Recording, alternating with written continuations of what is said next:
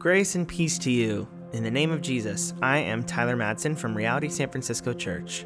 Today we're reading and occasionally pausing to pray through Romans 14. Feel free to pause this recording at any time if you'd like to reflect longer, and we encourage you to journal as you listen, if you're able. Let's take first a moment of quiet to open prayerfully to God's presence with us. Let's take a few deep breaths.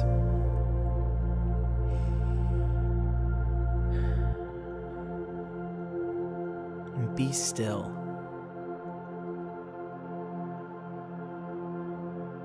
Be quiet before God.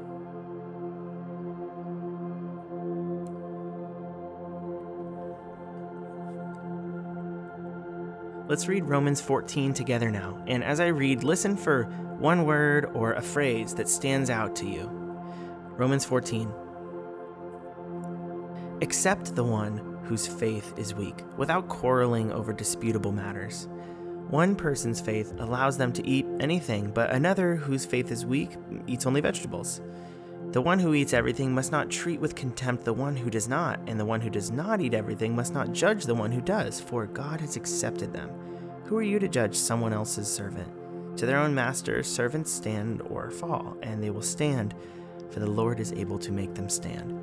One person considers one day more sacred than another. Another considers every day alike. Each of them should be fully convinced in their own mind.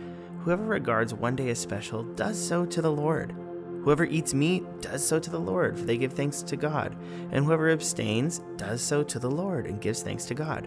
For none of us lives for ourselves alone, and none of us dies for ourselves alone. If we live for the Lord, and if we die for the Lord. So, whether we live or die, we belong to the Lord. For this very reason, Christ died and returned to life, so that he might be the Lord of both the dead and the living. You then, why do you judge your brother or sister?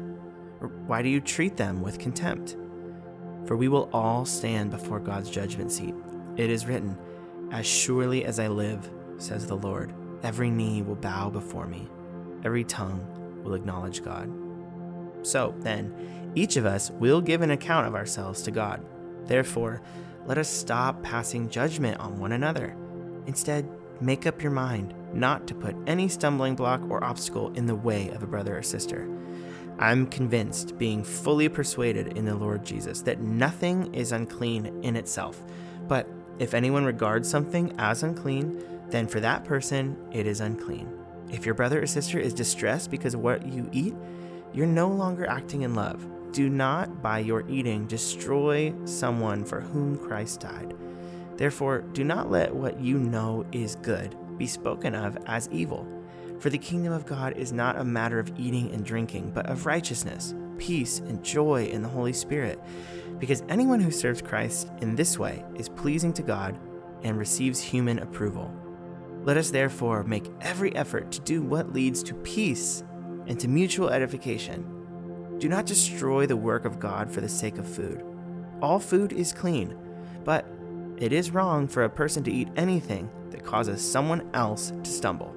It's better not to eat meat or drink wine or to do anything else that will cause your brother or sister to fall. So, whatever you believe about these things, keep between yourself and God. Blessed is the one who does not condemn himself by what he approves. But whoever has doubts is condemned if they eat, because their eating is not from faith, and everything that does not come from faith is sin.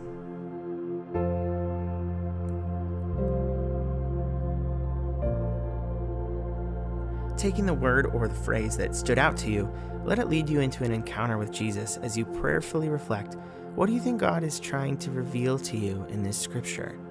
Pause and consider this with God and write it down.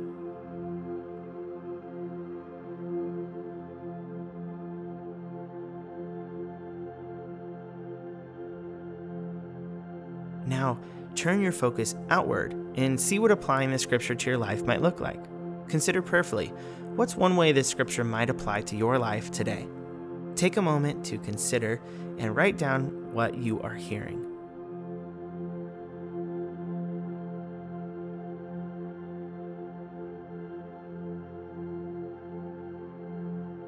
And lastly, Take this final pause to devote yourself to God, to seek His refreshment, and to commit yourself to following Him.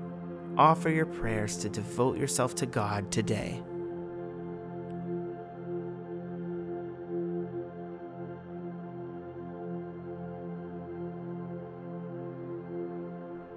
Thanks for joining me in today's bread reading. We'll continue tomorrow with a reading from Romans 15. Grace and peace to you.